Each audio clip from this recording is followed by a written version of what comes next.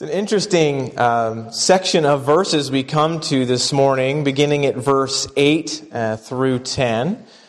Straightforward, yet some of the words are very impactful when you slow down.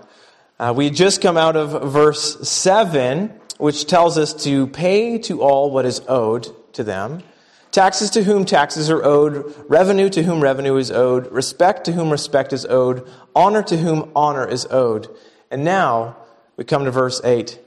Let's listen to the word of God. It says, owe no one anything except to love each other. For the one who loves another has fulfilled the law. For the commandments, you shall not commit adultery, you shall not murder, you shall not steal, you shall not covet, and any other commandment are summed up in this word. You shall love your neighbor as yourself. Love does no wrong to a neighbor.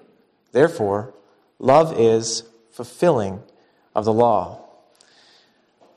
And it's interesting because as you think of a New Testament context, when I read that, and it talks twice in these few verses about fulfilling the law, you have to wonder, why does that matter?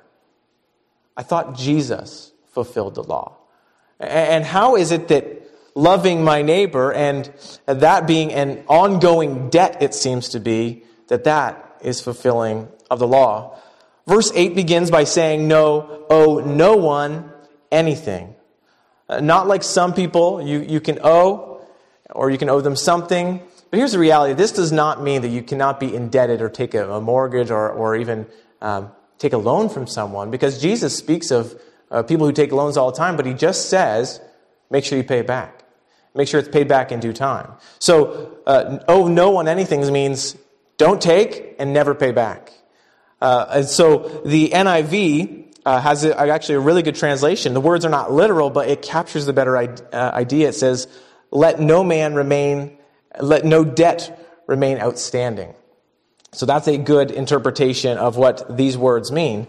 Owe no one anything just means don't have a debt remaining outstanding.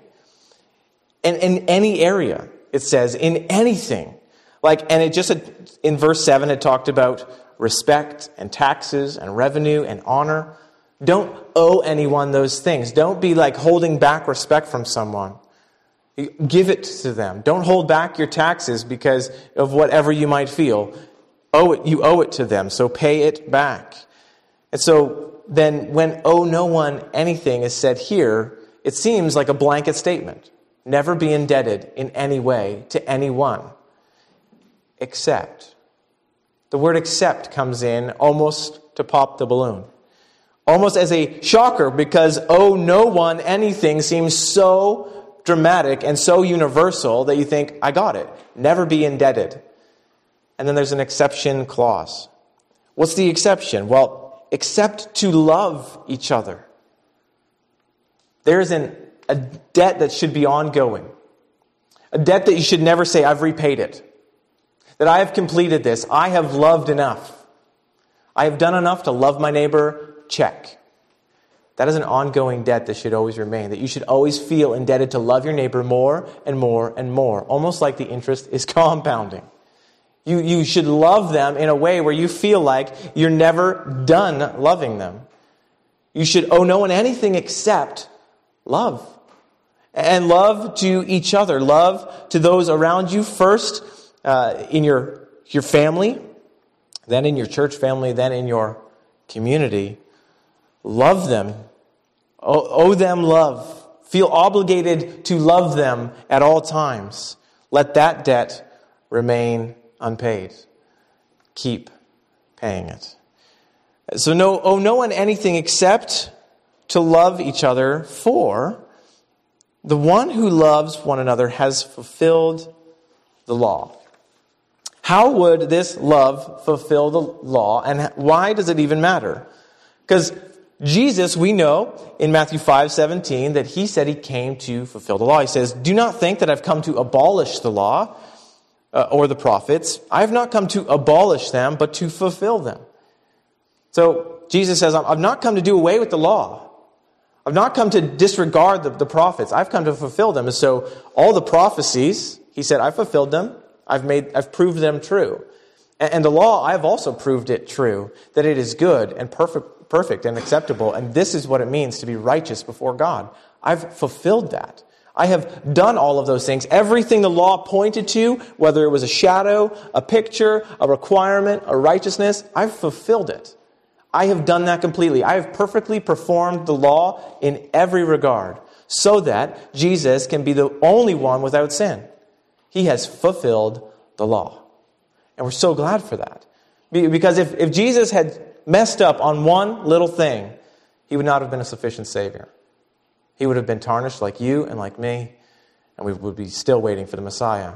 Jesus came to fulfill the law. He didn't come to get rid of it altogether, but instead to fulfill it, showing that the law of God was good in its purpose. What fulfilling does not mean is you fulfilling it like Jesus. That you are going to perfectly fulfill it, or that you just count on Jesus fulfilling the law, and so you say, never mind, I don't have to do a thing. Look it, Jesus fulfilled the law. Don't you get it? I can live how I want. That's not what it means. And here, what it means to fulfill the law would be that you are to properly perform the law.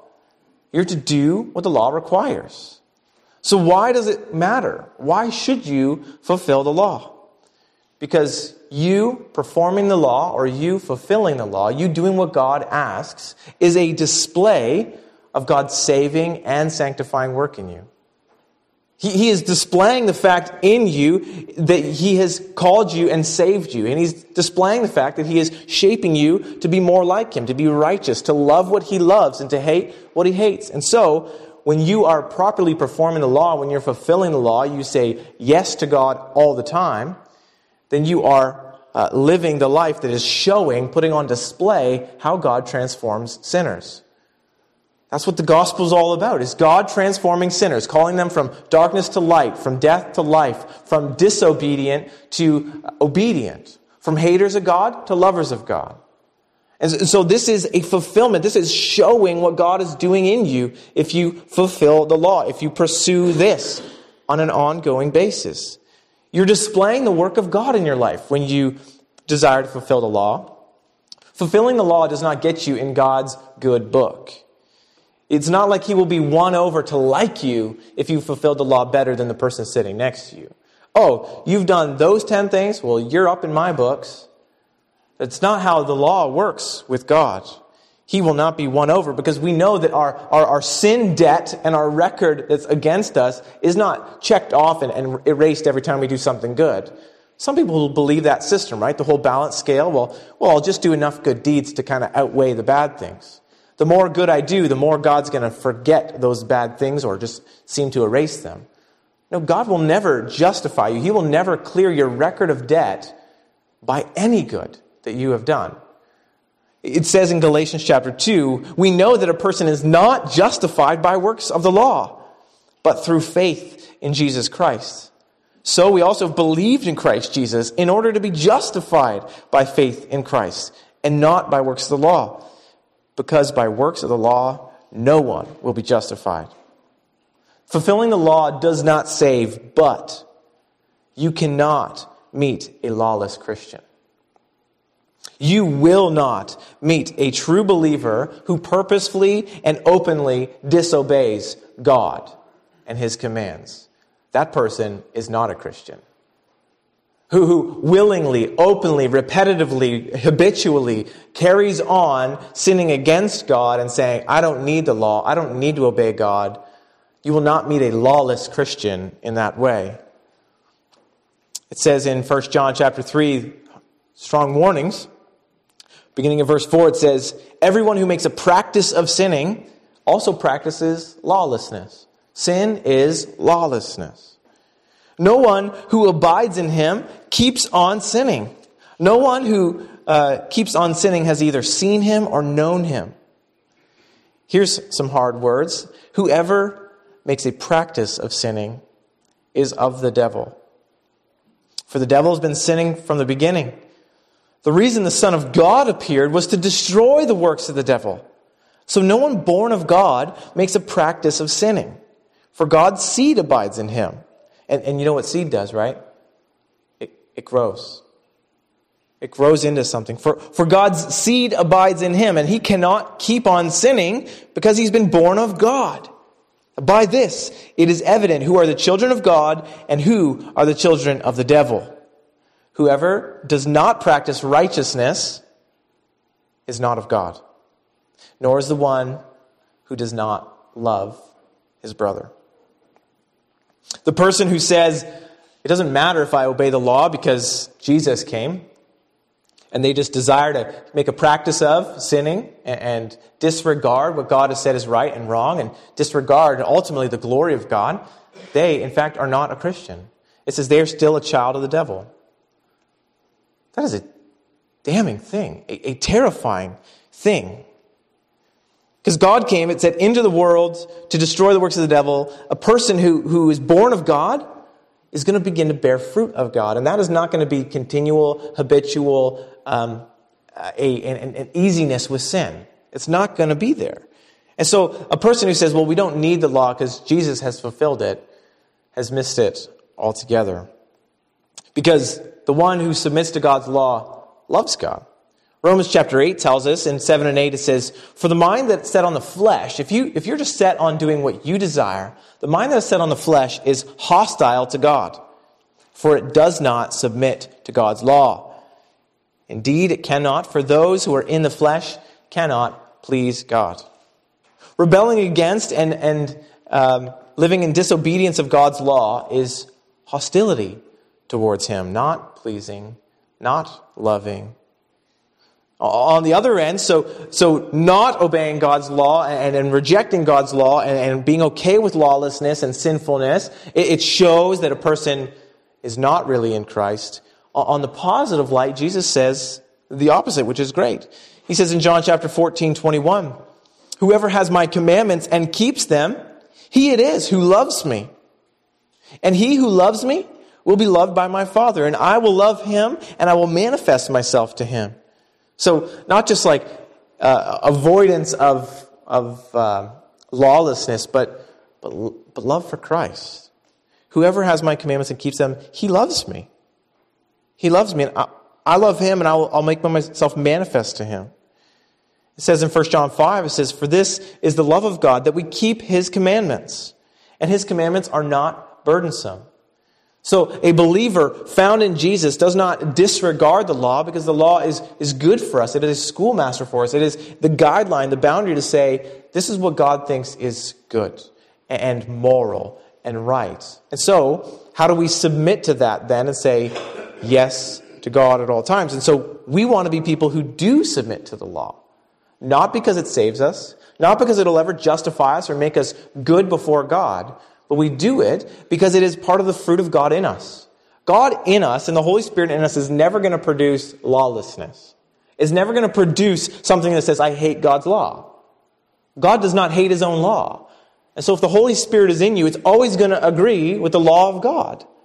And so when you ever feel any impulse to say no to God's law, that's the flesh and not the Holy Spirit of God. And so then we as believers, we say yes to God when he calls us to do something. And so again, it says here, we owe no one anything except to love each other. For this fulfills the law. So when we read the words in the New Testament that you're doing something that is fulfilling the law, you pay attention. You say, this seems to say something incredible. That I'm to be a person who has short accounts on this earth, and that I'm to not repaying people forever, but to love people is a debt that should go continually, forever, and never be ended. And so it says, and it gives an idea of what this means to love the neighbor, for to love others, that is fulfilling the law. Verse 9 says it in the negative light. This is what kind of keeps us away from not loving others. Verse 9 says, for the commandments, you shall not commit adultery, you shall not murder, you shall not steal, you shall not covet. And you can see how those, if you did those things, if you committed adultery and murdered and stole from people and you coveted, you can see how that does not love people. How that's not a loving act. For you to commit adultery is not loving to your own spouse, and it's not loving to the person you're committing adultery with. It's not loving to your neighbors. It's not loving to anyone. Committing adultery is a solely selfish act. And love, as we know, is not self-seeking, 1 Corinthians tells us. Love seeks the good and the best of others. And so adultery is not love on any regards. And so a person who says, well, I fell out of love with this person and now I'm in love with this person, they don't understand love. Because love is not self-seeking and they only do it for selfish motives. So adultery is not loving. And murder, of course, is not loving. And stealing, well, that's plain as day, that it's not loving either. For you to take what is not yours, you don't love the other person. And to covet is not loving either. But these are not just the only commands that it says, okay, if you've got that, then you love someone. If you haven't killed them, and you haven't committed adultery, and you have not stolen from them, then you love them. That's enough. Well, no, he goes further and he says, and any other commandment.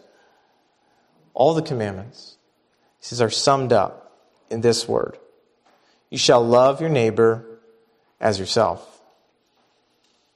How are these commandments then a display of hatred if you do not do them? These four plus any other commandment, if you do not do them, it is not a display of love, but a display of hatred, first off, toward God. Because God said these are good and you should walk in them. Here are my commandments, walk in them. And you don't, then you don't love God. Because you're not concerned about what pleases God, you're concerned about what pleases you. So when you sin against God, you're not loving God well. But here it says, these commands with other commands, you have to think about your neighbor. And so at the end of verse 9, it says, it's all summed up in this one sentence. You shall love your neighbor as yourself. It's interesting because many people will say, well, what if I don't love myself? So therefore I don't know how to love my neighbor. I got to do some self-love first or some self-care. It is a natural instinct to preserve yourself.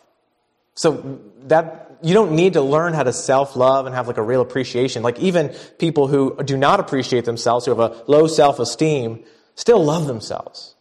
They still love themselves. Even a person who takes their own life still loves themselves because they think that will make them feel better or they will make whatever go well. They're thinking about self. So they have self in mind, number one. Everyone does. Instinctively, sinfully, but instinctively, we have self as number one. And so when it says you shall love your neighbor as yourself, it doesn't mean in the same way you love yourself. Like, well, if you take care of yourself and you really speak well of yourself, then that's how you're to love your neighbor. No, even a person who does not speak well of himself can love their neighbor in a way that God desires. And that is, put them first. You love yourself first. And so this commandment says, put your neighbor first. Everywhere that you would put yourself and everything that you desire for yourself, put your neighbor there. That's what it means to love your neighbor as yourself. It's amazing because every blessing that we desire, whether it's temporal on this earth, everything we desire for ourselves or spiritual, we're supposed to desire that first for our neighbor. When you pray or ask or even pursue things in your own life, you're living your life to fulfill what you want. And so this command says, live your life pursuing what you want in someone else's life. If you want job security, make sure others have job security. If you want a nice vacation, make sure your neighbor has a nice vacation. If you want to have a growing and loving relationship with Jesus, make sure your neighbor has a growing and loving relationship with Jesus. Like, be concerned for them. Love your neighbor as yourself. Everything you would desire for you, desire it for them first. Think of them first. 1 Corinthians 13 tells us that love is not self-seeking, right? And so love then would think of other people first. And so when we're to love our neighbor as ourself, we're to put them first.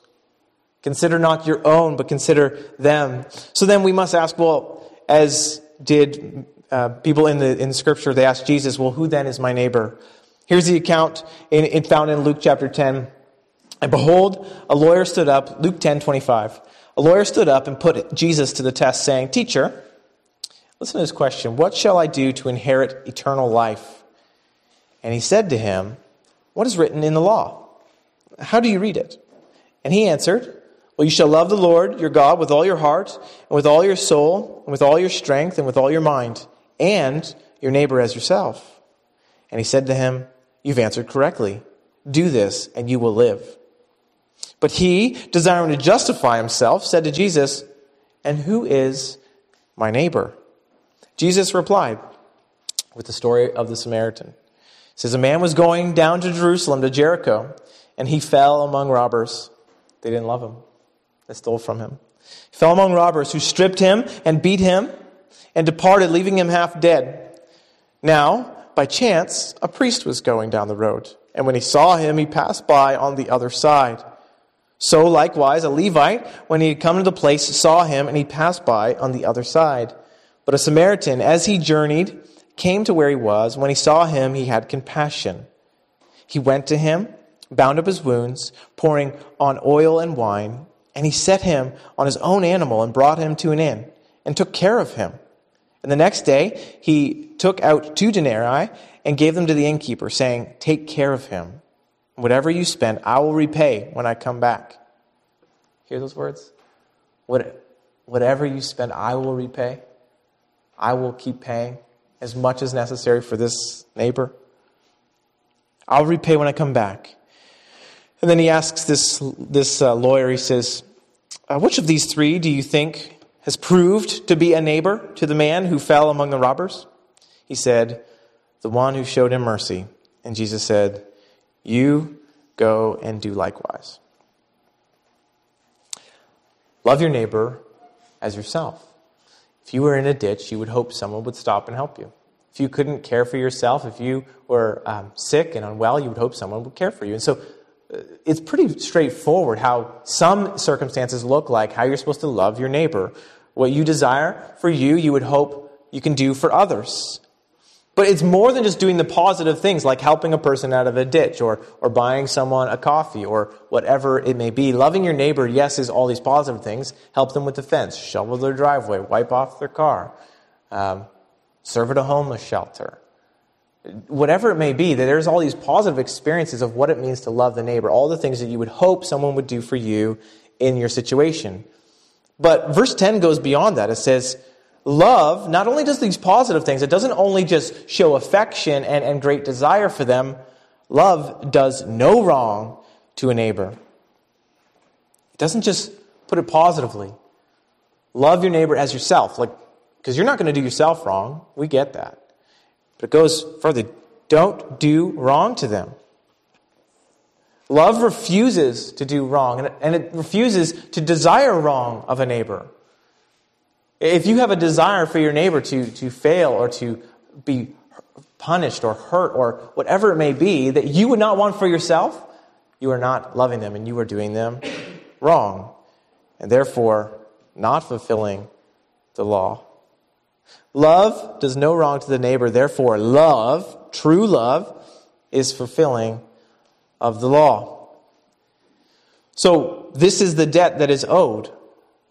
This is the exception to the don't forget to repay. This is that great exception. Owe no one anything except to love each other. And where does that begin and where does that end? Well, Jesus lays the rules for that. Love your enemy. Pray for those who persecute you. Love does not have a criteria as to who you can love and who you are justified not to love.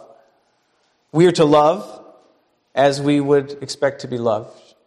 We would expect to be loved by those, and loved, not even like cherished and whatever, but just taken care of. Just appreciated as a human being, someone made in the image of God.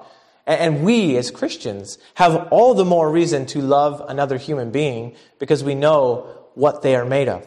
We know that they were made in the image of God, designed to reflect His glory, but broken by the fall, broken in their sinfulness. We, above all people, know what situation they're in. They might not even recognize or see or behold the darkness of their heart, the plight they're in, but we who have had our eyes open, our hearts enlightened, we can love them with a love that is beyond even how they can love themselves. A person may not for themselves desire the forgiveness of sins and a relationship with Jesus Christ. Your neighbor may not think they need that, but you in loving them can desire that for them. You can pursue that for them. You can put things in their path, the conversations you may have, examples you may lead, bridges you may build, charity you may give. All these things so that you can love them in a way that they might not even love themselves. Because this is what reflects the heart of God.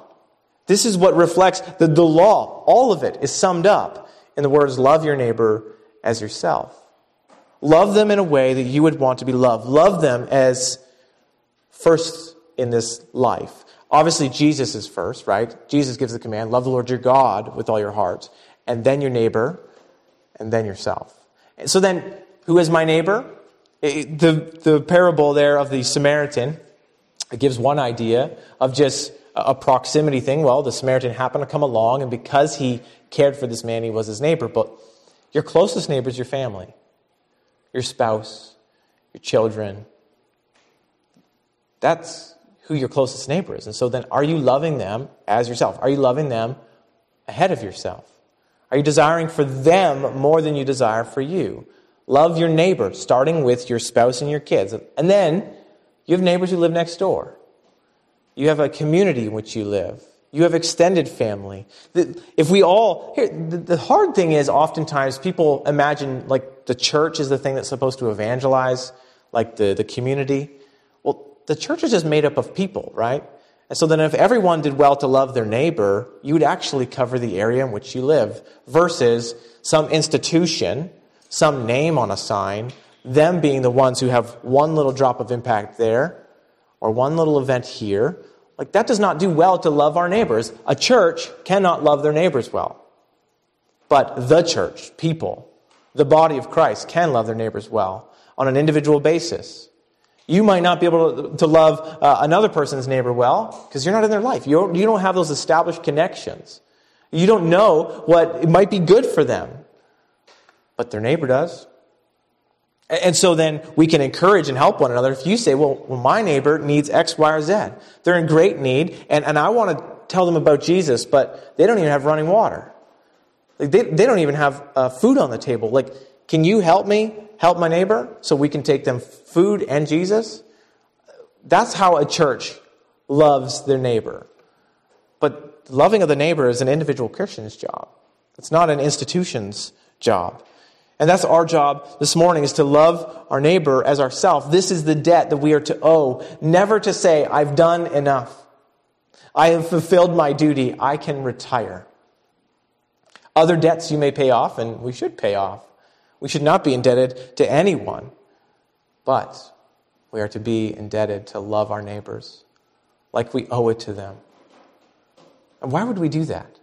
Why would we think we owe them a love? Is it that they are really owed something because they've done something good? No. In the same way that you were not owed a drop of love from Christ. It's by grace. It's by grace that you love your neighbor. They do not deserve it. They have not earned it. They have not sought it. But by grace, you extend to them the love they do not deserve. And in so doing, you display the gospel. You begin to display what is true in your heart. This is what Jesus has done for me. I did not deserve love, and he has loved me anyways. So let me just show that to you. You haven't asked for this love. You haven't done anything to deserve this love. You might not. I hope you don't say that to your neighbor when it comes to your love. You can tell them that about Jesus' love, but not yours. Don't tell them, you don't deserve my love, but I'm going to build your fence anyway. Don't vocalize it. You may think it, and that's okay. Build your fence anyways. But reality is, it begins to show what is true and truly transforming in your heart. That you know the love of God. And you love because he first loved you, and you love with a love that is godly. You love with a love that is different and distinct from the world. A love of the world is so self-seeking. The love that the world understands is me first. That's love in their mind. Every TV show displays love as self-seeking. Every magazine, every advertisement is all about self-love. It's all about you are number one. Well, wouldn't it be great if we could love our neighbors as ourselves by putting them above us because we have experienced the love of God? Because God's love for us has not been because we deserve it or earned it, but we've been transformed by the grace of God so that we might extend the grace of God in love, in practicality, not through just positive things, but also through not doing them wrong, wishing them wrong, hoping them wrong. Helping them to avoid wrong. That's our job as neighbors, so that in our bridge building, in our relationship building, we can say things about the love of God for us. Things about how God has cared for us. Things about how God takes care of us. Because that's what we want to be able to tell them, is God takes care of you. God will love you. God will not just love you with some superficial love. God will love you with an everlasting, a steadfast love that will not be shaken. A love that will not be taken away by any circumstance, by any selfish person. God's love will never be removed from the one that He has bestowed it upon. And so, we want to be people who are able to understand that ourselves. We love because He first loved us. Do you understand the love of God towards you? That's the only way you're going to be a good neighbor. And that's why the law is even brought in here. The law of God was a display of His love for His people. He wanted them to be within these bounds. He wanted them to know what was right and what was wrong and what pleased Him, because the things that please God are good for His people. God loves us through giving us boundaries. You love your children when you give them boundaries. So God has done the same for you and me. And so when we are people who say, I want to stay in those boundaries, we're beginning to really understand the love of God. That He set those in place for me so that I might know what is righteousness and what is not. So that I might know what pleases Him and what looks like Him and what does not. And so then we want to be people who say, I'm not going to dismiss the law. If something says I'm going to fulfill the law, I'm going to ask hard questions of it and I'm going to pursue it because I want to display the heart of God in myself and in my life. And that here says that is through an ongoing love of neighbor, a debt that forever it carries on. It's interesting, right? Because you think of an unending debt and you would think, oh, what an obligation, what a duty. But the debt is love. And it's because God's steadfast love towards us is never ending. It's new every morning, right? Think about that on yourself. You think, aren't you glad that God has never stopped loving you? That He didn't say, that was enough. I gave you Jesus. That was the height of my love. Now, you're not going to feel my love. I'm not going to express my love to you. I'm not going to care for you like I love you. Could you imagine if God just said, my love is complete, and therefore you now live a loveless relationship with God? That would not happen. That you can't comprehend that in God, because that's not who God is. God is love, and God will manifest His love, as Jesus said. So then we take that on and say, I want to do that the best that I can, by God's grace, with His help, because I'm selfish. I put me first. I love me first. I love myself more than my neighbor. And so then the only way we're ever going to do this is when we're transformed repeatedly by the love of God. When we realize that how God has loved us so that we can love others and share the gospel with them. That we can tell them about the love that Jesus has toward them at the cross. That He would take away their sin. That He would cause them to have life everlasting. That man who asked Jesus, what must I do to have eternal life? It was interesting that Jesus said, well, do you know what the law says? And He summed it up well. Love God and love others. Okay, was that enough to inherit eternal life? No, it wasn't. Loving God and loving others, there's lots of people who, quote-unquote, love God. There's lots of people who, quote-unquote, love their neighbors. And there's people who probably love their spouse better than you love your spouse, who don't even love Jesus. There's people who love their neighbors and care for their neighbors better than you care for your neighbors, and they don't love God. So is that really a way that you can say, I know for certain that Jesus loves me? Well, no, it's not. That's why you walk in faith. That's why we come to God in our faith and we trust in Him as we understand His love for us. We look to Him on repeat and on repeat. That's why we preach the gospel to ourselves every day.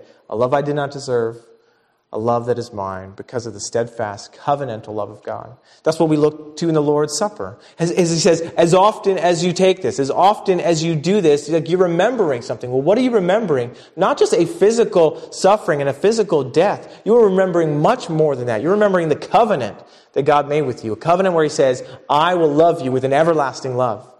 I will put myself in you and I will be your God and you will be my people. That is what we remember when we remember the gospel. And it's displayed to us in the Lord's Supper. It's displayed to us in the Bible. It's displayed to us in true and genuine fellowship where you and I care for each other's souls. That's where we get this on repeat so that we understand that God has never stopped loving us so that we can be encouraged to never stop loving others for the sake of Jesus. Let's pray that he would produce this in us. God, you are an amazing God. A God who is unapproachable. A God who is holy, holy, holy. You, God, are perfect in all of your ways. You are ever present. You are everlasting. You are unlike anything we can imagine. And yet as people, we have sinned against you. We've hated you. We've disregarded you. We've loved ourselves above you. We have not done well to look to our Creator. Instead, we look to creation. And so, God, we are a people who need forgiveness. We have a record of sin that stands against us. And so we need that forgiven. And so we thank you. We thank you for the gospel. We thank you for the good news that Jesus came into the world to save sinners, of whom we are the foremost. Thank you, God, for this gospel. Thank you that there is a love that is not just completed when you did step one, but your love that is continual, your love that flows into our life because of your covenant and what it displays about who you are. God, we want to be people who know this love well and extend this love to others so that you might receive the glory from our lives. God, we ask that you would do this and produce this kind of fruit in us. Display your gospel, display your love in and through us for your glory. In Jesus' name we pray. Amen.